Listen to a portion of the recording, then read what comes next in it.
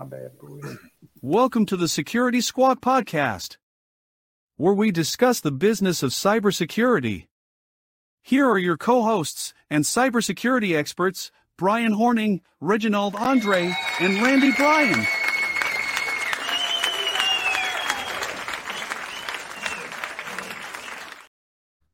I heard somebody say, "I love you" in the crowd. I think he said, "I love you, man."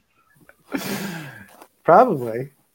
What's up, guys? Welcome to another episode of the Security Squawk podcast, where we help break down all the goodness about cybersecurity and let you know how you can protect yourself and your business from cyber criminals. Right, guys? Another week. Andre, why don't we, before we jump into what we're going to talk about today, which is the Verizon data breach report and the interesting statistics that they put together and whether we agree with some of that data or not, and what it means for your business and what you need to be worried about. What's the fee for the show? It is free $99. There is no cost to listen or watch this show. All we ask is that if you like the information, you please share it with your colleagues, with your coworkers, with your boss, supervisor, and that way they can also partake in this conversation. That is true. Yep. Share us out where you can. Rate us on your favorite podcasting platform if you happen to listen to us through the podcast. And remember, throughout the show, if you're watching us on social media live right now, you can drop comments down in social media as long as you give StreamYard permission. And if we see those comments in our platform here, we'll throw them up on the screen and answer the questions and try to make this as interactive as we can. So, guys, the Verizon data breach report. Let me share my screen with that report up. That's the one I want to share. And there it is. There's the data breach report for 2023 from Verizon.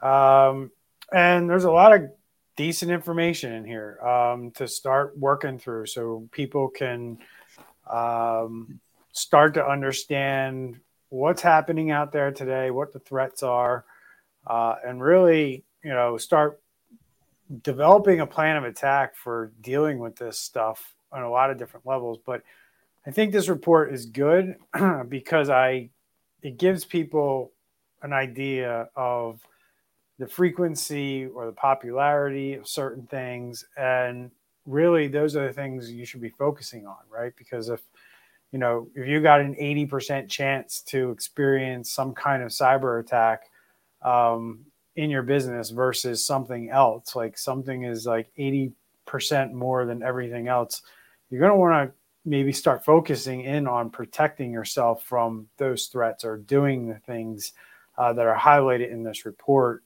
And there's a lot of things in this report that are skewed one way or another, and we're going to highlight all of that today, so to maybe give some businesses a leg up on some of these attacks and bringing some of these statistics down or what have you. So before we jump into the nitty gritty of going through the report, guys, you guys want to share any kind of one thing that stood out for you guys in the report?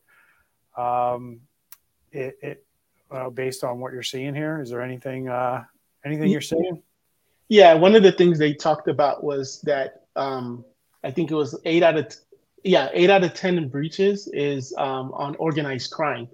I think this is important because someone's job, someone's business is to go after your business and to take the money from your pockets and the money in your bank account. It's not just some kid in a hoodie and he purchased a $20 software online and he got into your system.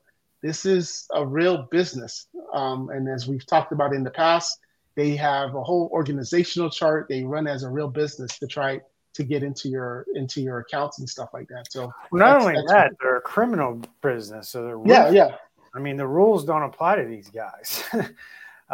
So they're not playing under the same set of rules that you are in your business, where you're doing things above board and ethically. Go ahead.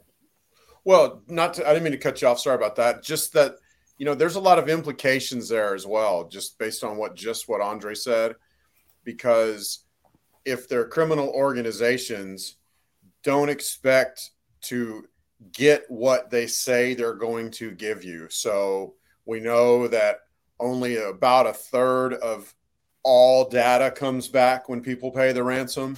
I think the majority of people get most of their data back, but it typically almost never all comes back. So there are a lot of implications off of what he said. And then the thing that really stuck out with me was the whole 84% of the attacks are targeting people. We have to remember these are organizations they dealt with specifically. We heard an FBI agent a few weeks ago say 95% of all attacks start with email, which is targeting people. We just know that number is really huge, and this really backs it up. Yeah, 100%. So, Randy, going through the report here, one of the things that is highlighted is attackers are definitely finding new ways to dupe victims for money. A lot of people still get hung up, and I think that's the one thing. If I was to say, what's the one thing that this report, what's the story that it tells? And I think the story that this report tells is that, yeah, you need to be worried about ransomware, but ransomware is kind of the least of your problems. I don't know if you guys agree with that, but that's kind of what I feel like I'm reading in this report. Like, you have a lot of other things to worry about besides ransomware. And, we're seeing it right now in mass scale with this Move It breach, where this CLOP group is just exfiltrating data from companies and threatening to dox these companies and release this information unless they get paid. And they're figuring out many different ways to monetize breaching your network or breaching your cloud services or breaching whatever they can get into that they're not supposed to be getting into. That was one of the things I took out of this is like, okay, now we're starting to look at data where, it's not even about just taking money from you. It could revolve around gift cards. It can revolve around many different ways that these guys can make money selling personal information, to people who are experts with identity theft. These are all different ways that these guys are figuring out how to monetize what they get when they breach these networks. So if we look at the summary of findings here on the first page, just some stats. 83% of breaches involved external actors. That's a pretty big number, right? That tells you that only 17% are coming from other places like internal threats. And we'll dive into, as we scroll down here, we'll see like what's the other 17%, but 83% come from the outside, from people you don't know, from people that are external to your organization. And then 74% of those breach involved a human element. So it means like a human messed up along the way. And you think immediately, what's the first thing that probably comes to your mind, guys? Like clicking on a phishing link, right? Yep. Or some kind of social engineering attack, right? But at the end of the day, if you really think about it, the human element is also when you consciously make a decision not to patch something on your network that it's a known vulnerability. That is considered part of the human element here because, you may have not have known about it, and that's a human element issue, or you may have, known about it and decide we're not going to do anything around that, a la Rackspace, a la so many other companies that got hit with the Exchange vulnerability that was running wild out there, and there's still servers exposed today around that. This is what we're talking about when we say human element, that basically somebody made a decision to take an action that resulted in a data breach. Yeah, in 2021, in 2021, that number was 35%. Then the following year, 82%, and now it's 74%. So it's a big, big leap. And you could almost, Brian, to go off your point there, I mean, you could almost say almost all involve a human element, because at what point, a human heard the truth. The only way is a 0 day. Yeah, exactly. And then that 0 day has to be able to work off of, coming something that was created by a human. Exactly. So, I would almost say that number, if we're looking at it that way, it's almost even higher than that. But now the one stat that really popped out at me on this page was the 49% of breaches involving credentials, right? Meaning that these guys have your credentials and they're just using what they have out there to do this stuff to the tune of almost 50% of the time. That means you're not changing your passwords and you're not using a password manager. And you're not getting the intel that your passwords are out on the dark web. I mean, to really get this number down, you need to have a company who's telling you, hey, your credentials are exposed on the dark web. Stop using this username and password immediately. That's how you mitigate things like this. Go ahead. I want to give a little example of that. Was this very recently had a existing customer reach out to us because they had a credit card fraud and just want to make sure that all was well. And we're like, yeah, we're doing all the things. Well, it turned into 4 cards from 4 different providers. And so, we're kind of scrambling around here. We're having our SOC team go over all the data, making sure there was nothing that we missed, on and on and on. We find out that all 4 accounts were on banks that had credentials that had been leaked in breaches. We're getting a notification in Keeper that wasn't seen, obviously. And we logged into all 4 accounts. All 4 accounts allowed you, with your password, to pull back and get your credit card number, the expiration date, and the code with no further, you didn't have to do any kind of verification. So it turns out it was just credential leaks. So they were able to take credentials that had leaked on the dark web and then just start logging into banks. And then they were able to get credit cards and then try to commit fraud. Thankfully their banks caught it, so nothing really ever came of it. But that was a kind of a classic example of a credential attack right there that this is talking about. Yeah. And I don't know how it is for you guys, but that's one of the biggest pushbacks we get. Do a cybersecurity training, yearly, do different exercises, things like that, no problem. But when it comes to stop saving the passwords on Chrome and Edge, I think that's been the biggest pushback that we get. What about for you guys? that I've run into that personally in the last couple of weeks, where it's so easy. It's so much easier to store it in the browsers. And what people don't realize, though, with one little bitty program from Nearsoft, all you got to do is change one little byte on it and nothing will get detected. You can run that little program. It'll put in a spreadsheet every password that's stored on that computer in a browser with no admin access required whatsoever. I think we talked about that recently, but yeah, get the same kind of pushback, man.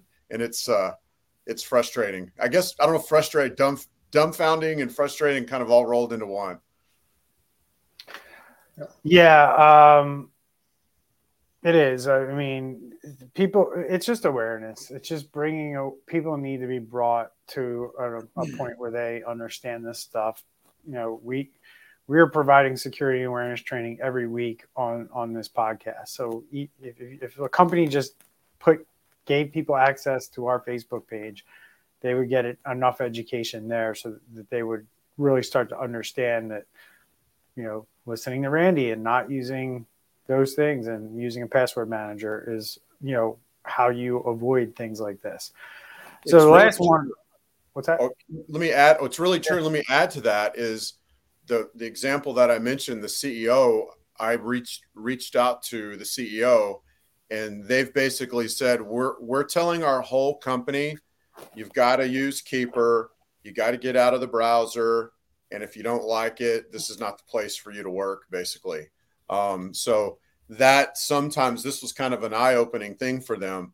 And, we were able to tell what happened and figure out how it happened and all that. But, eye-opening thing to kind of bring it all back around. If you get that kind of buy-in from the top, then you're more likely to get it from the rest of the employees. Yeah, 100%. And then, the last stat on this page, which, I, talked about a little bit at the top of the show, but just 24% of breaches involve ransomware, right? So, yeah, ransomware gets all the sizzle, it gets all the press when it happens. It's the big deal. You get locked up with ransomware, you're going to pay a lot of money. And I think that's why it gets sensationalized, because, things like business email compromise being, probably the biggest problem most businesses face. You might lose 10,000, 20,000, 100,000.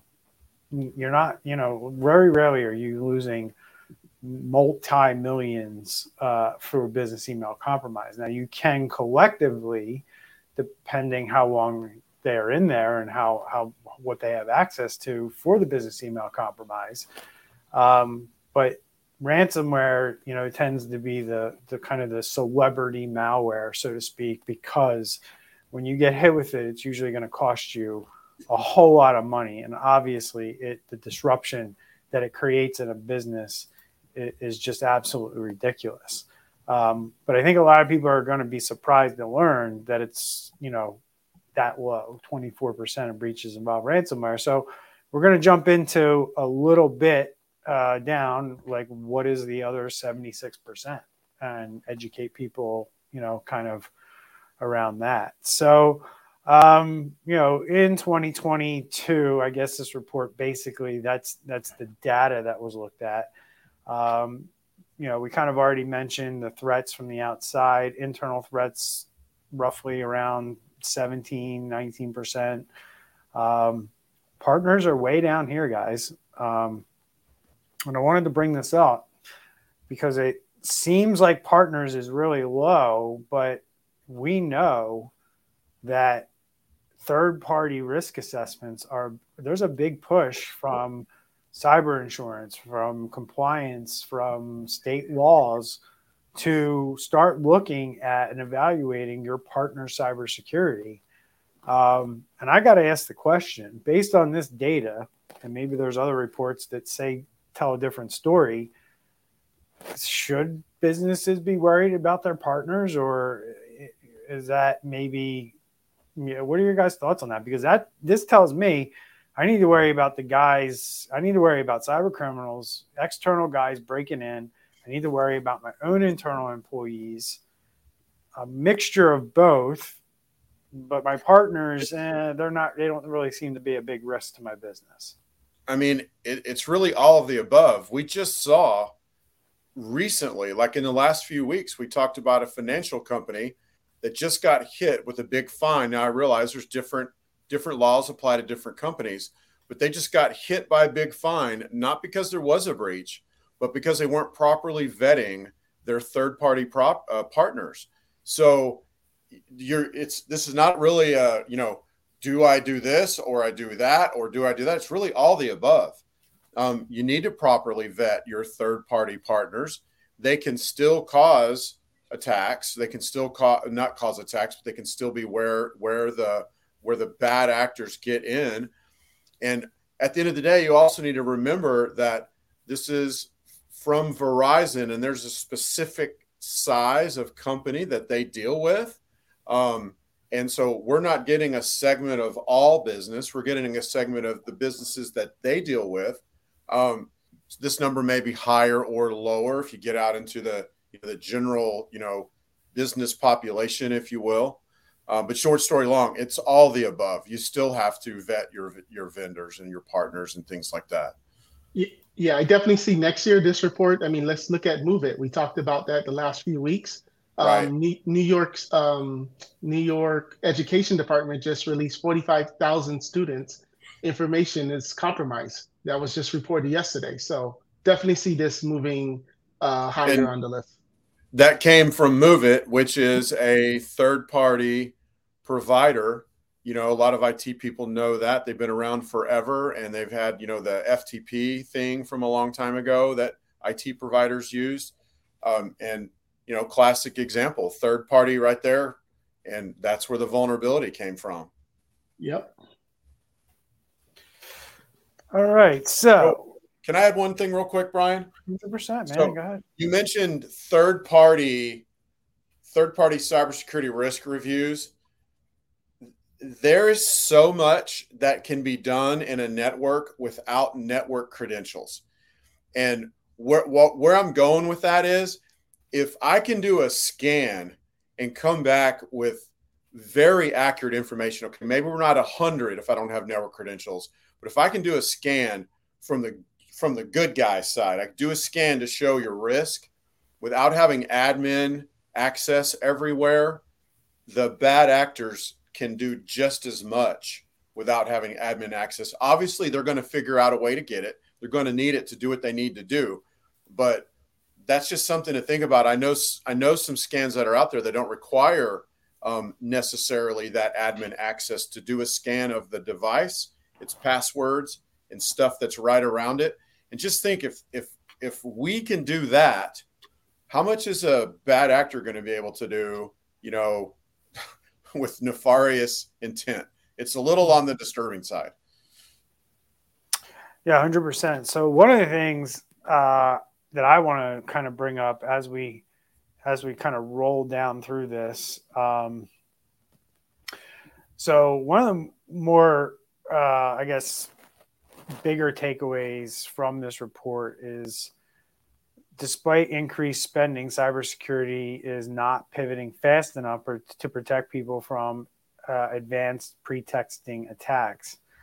The answer to this challenge isn't to double spending on training, continue the ineffective practice of trying to trick employees with fake phishing emails. Instead, companies would be more secure if they first assumed a breach would happen and then took preventative measures before one did. So basically what they're saying is that instead of doing security and awareness training and trying to get your employees to not click on something and try to do your best to make sure that doesn't happen, your efforts are going to be better spent. And I'm asking you guys, do you agree with this analysis of not focusing so much on security awareness training, but focusing on the fact that you need to assume that you've been breached and you need to learn and spend the money on things that are going to help you recover from that breach? Absolutely. It's all about mindset. And, just like with the federal government, what do? They just throw the money at the problem, thinking that they're fixing it, but not really taking that backseat look at, okay, well, what is it that we really need to be doing? Yes, phishing emails and having those type of things are great. But and as Randy, you said, it comes from the top. And I think everybody down needs to understand that this can happen. And what do we now do to prevent this and put your efforts on that? Yeah, and this really touches, Brian and Andre, this really touches on one of the things I'm super passionate about. And that is basically, my philosophy is assume that they're already in there. Mm-hmm. And then if you were in the middle of all kinds, like they're already in your network, they're all around you, how would you do things different? And that's part of zero trust. We talk about zero trust a lot, where you do network segmentation. You talk about your data. You sit down with the stakeholders. You say, who needs this? Who doesn't need this? Is there anybody that needs access to all? Probably not. You determine all those things. And one little nuance of all that, and it's a take home for me, is assume that the bad actors are already in there. So I love that philosophy, and I love that was mentioned here, because it does make you change how you do your strategy to try to thwart them in the first place.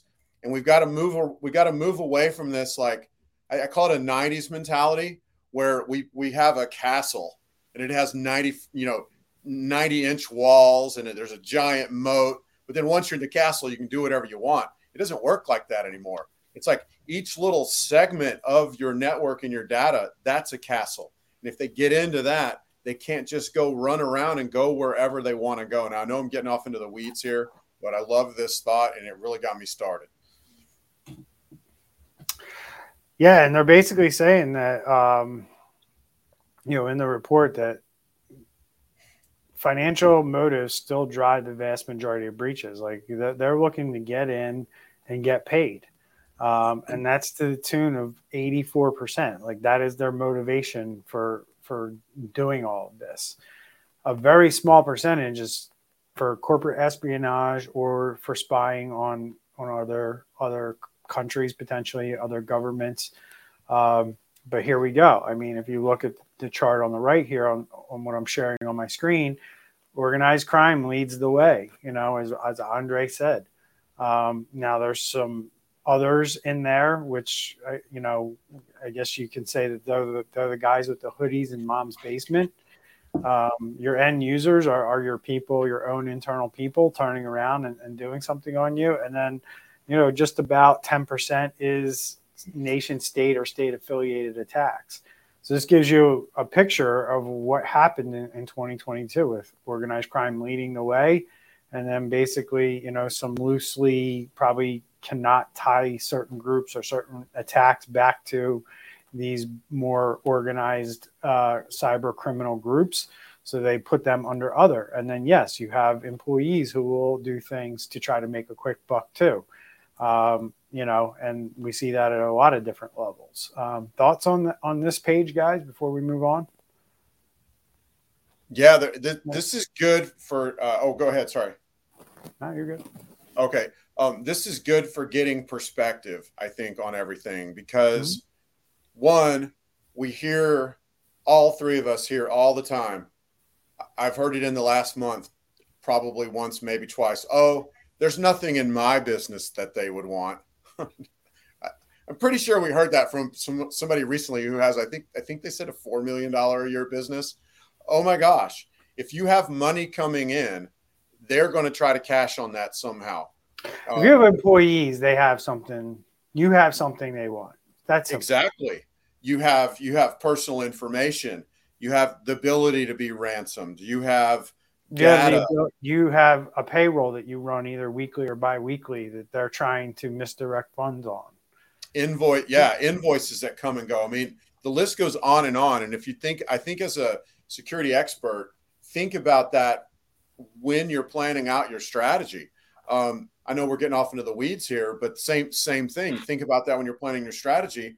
How can they monetize what we have? That's what's valuable inside of your quote unquote network, or quote unquote inside of your network. So this starts to get a little bit, I guess, on the technical side of things. As we mentioned, the use of stolen credentials, other types of things that happen out there around these actions or basically what have the threat actors been up to, right? They're using stolen credentials. They're doing other things. They're deploying ransomware. They're doing phishing attacks, pretexting. They're exploiting vulnerabilities, using things like misdelivery, privilege abuse, backdoors, and C2s. This starts to get really technical. You really need to know what you're doing here. But quite frankly, like the really technical stuff is the minutia, right? The easy stuff, stolen credentials, over 40% of what goes on there. I don't know what's included in other. I don't see anything in here that kind of spells that out. But just think about it. I mean, other ways that they're getting in, right? And then ransomware is, again, in that 20, 30% range. And phishing, right? Phishing is supposed to be the number one way, but it's only, it's less than 25% of their war chest of what they're actually deploying out there. So a lot of weird information coming out of this one and how we're looking at it. But you would think that phishing would be way up above use of stolen credentials based on how the world kind of teaches companies like, hey, teach your people to spot a fish and stuff like that. it seems like we're really missing the boat on dark web monitoring and knowing whether our credentials have been compromised. I would say it's probably still a both and, but also since we're dealing with a specific set of businesses, it may be that this size of business that Verizon's interacting with, maybe they have pretty decent email security. And so, that's not the easiest way for the criminals to get into their system. Maybe they try it, but it's, a lot of them get blocked or whatever. And, good old fashioned credential attack. I mean, that's how the pipeline hack from a year and a half ago started off with leaked credentials on the web of somebody's VPN, and they never shut it down. That's a credential attack. There's obviously other places where that fits in this category, in these categories, but at the end of the day, something was breached onto the internet, and they just used that to log into the VPN. Kind of simple. So moving into the stats that we have up on the screen here, right? The interesting, and to give people some contrast, if we look at the biggest green bar up there, which is under web application, and it's slightly under, I don't know why they use a line that kind of goes out like that. But it's slightly under 80%. It's at 77%, according to the statistics in the report. And that's a huge jump. Last year's report, web application attacks only accounted for about 39% of breaches. So this is a trend going in a direction where cyber criminals, and it makes a lot of sense, number one, right? Because it's easier, phishing to get to somebody or get to a network that doesn't really have anything exposed to the internet. There's not very many ways they can get in. But if I can hit something that you have to have exposed to the internet, yep. Look at MoveIt, look at Microsoft Exchange. These would all be considered kind of web applications. I think I mentioned it on the show last week when I talked about an oil company who got breached because they were able to put malware on the web server of a Chinese restaurant. And they knew that the employees of this oil refinery went to this Chinese restaurant, and they figured if they could infect that website with malware, they could get into this oil company. And by golly, they did. So these are the things that we're talking about.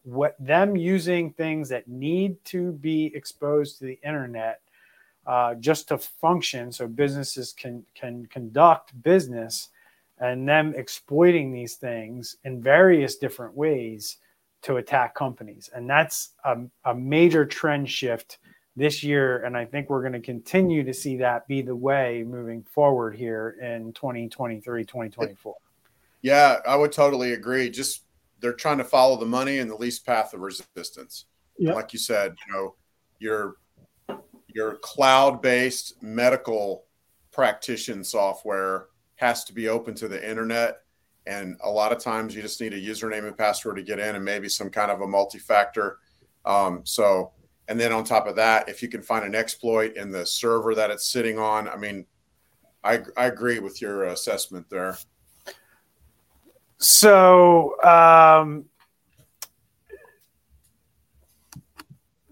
going down the list here, I'm just trying to pull out some more stats. I'm going to skip right over a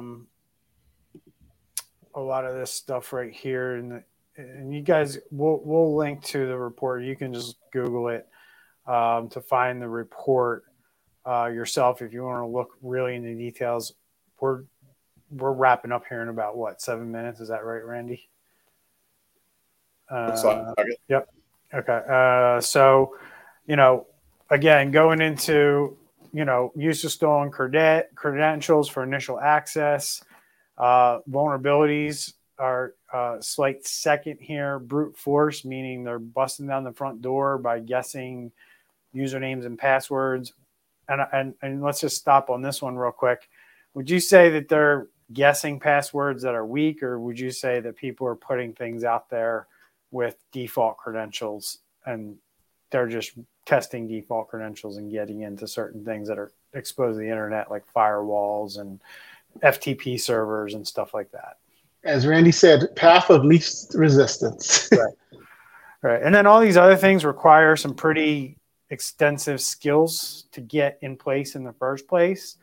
But you should be looking for these things, right? Because if a backdoor or C2 gets on your network, or they're able to, do things to your SQL server that you might have running because you didn't update it or patch it, and they're able to exploit it, scanning the network. This is all stuff that you should be knowing if somebody is doing it, whether that's a hacker or maybe an employee is, trying to do something, right? So these are all important statistics to take a look at. But really, stolen credentials is standing out as like a big, big hole and a big, big gap in where businesses are at today in terms of securing their networks. I mean, think about the example I gave a few minutes ago. Yes, finally the banks stopped it, so they didn't get any money out of it. But just taking a simple username and password off of the dark web, we're able to log into multiple banks, pull credit card numbers from those accounts, and then try to use those credit cards. If they had just been a little bit smarter, they would have got away with it. Yeah, this is privilege misuse. Basically they're doing privilege misuse for financial gain. Some people are doing it because they're pissed off at somebody else. This basically means like somebody has an administrator account or somebody was able to give themselves administrator rights, so that's a pretty high number there for maybe a disgruntled employee, what have you. I think that's what grudge would entail. Espionage would be spying, competitors, somebody that your competitor hired. Somebody's just doing it for fun and convenience. You don't think that happens, but it does. Hey, can I do this? Can I do that? All very interesting information. And then as we jump in here, we start to see who is the most targeted industry. And public administration is in the lead. So that's your governments, right? Governments, potentially municipal and federal. And then why would that be? I guess, we can talk about that in the last couple of minutes here. Information technology, obviously being up there, finance being right there. And then you see whether they were small or large organizations. Obviously in public administration, you have, some pretty big numbers there.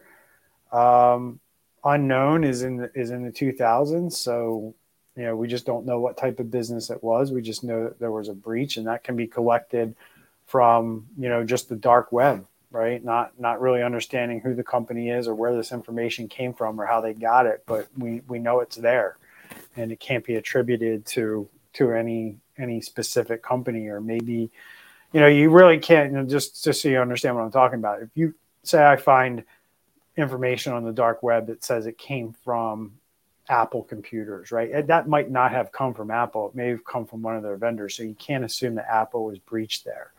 And if you don't know which vendor it was, you can't really attribute it to a certain industry. So that's more than likely why they have unknown there. So anything else stand out to you guys in this report as we wrap up here in the last couple of minutes? I mean, I think it is a good report. I think it's eye-opening. And I also think businesses should use this intelligence to decide where they're going to focus their efforts for cybersecurity in the next 12 months until the next report comes out. I know IBM does a similar report. Anything you guys want to kind of bring out in this? Social engineering, I know that's a big thing that kind of they talked about in this. Anything stand out to you guys? Go ahead. No, go ahead. I was surprised on this list how high manufacturing ranked. on the list that we just went over. I'm not. I mean, I'm surprised and I'm not surprised. I have not heard a lot of that in the different things that we've talked about over the last, 50, 100 plus episodes. We don't hear a lot of manufacturing. We do on occasion, but pretty crazy to see that being so high on this list. I like this one from Garrett. His last pass a profit donating passwords. So he does real quick. I don't know if you want to hit these questions up. We got a bunch here at the end, but how do you suggest vetting cloud vendors? Wow. Great yes. question. Huge. Yes. Especially if they're new, find out what they're going by the NIST framework. Are they, SOC 2 compliant? What do they do? My biggest favorite thing to ask is, what do you do for code review? You're writing code all day, and are you texting with your customers who give you hints, and then you just have a developer add it? No code review. Where do you store your code base? What's that? Where do you store your code base? Yeah, exactly. You know what I mean? You know where I'm going with that. So, I mean, all good stuff. Cloud vendors. I mean, I wouldn't use a cloud vendor that doesn't have their stuff in a SOC 2 Type 2 certified data center. You can easily achieve that. It's not the most cost-effective way to do it, but can be easily achieved by going into AWS or Azure or Google Cloud. But it's got to be secure. They, as Randy said, if they're writing code and developing apps, they better have really good cybersecurity in place to do that. I know for us, we reviewed a vendor recently, and their security, made my skin crawl. And I was like, yeah, there's no way we're doing business with these guys. So you just got to, talk to them and really get reassured that they are doing things the right way. And they should be able to be upfront and transparent with their processes around that. And reach out to a cybersecurity professional who can guide you with understanding that if you don't know the right questions to ask or what to look for. If what you're looking at it looks like spaghetti to you, have a professional review that for you and give you it in layman's terms so you understand it. I remember one of the vendors that we all very familiar with. And when I asked them that question, they're like, oh, yeah, everything's on the Microsoft Cloud, Azure. And I was like, okay, and? I think Amir, what's up, Amir? I think Amir mentioned this when we talked about local governments being hit. And got a LinkedIn user. So we appreciate all the support, everybody. Keep us in mind out there. Share our show. Share it with your friends and family. If you have any questions, we monitor the comments throughout the week. So if we get anything from you guys in the comments on social media, we'll either address it on the next episode or we'll respond in the comment section on the platform that you dropped the comment in on. So thanks, everyone. And we will see you next week in our next episode. Take care.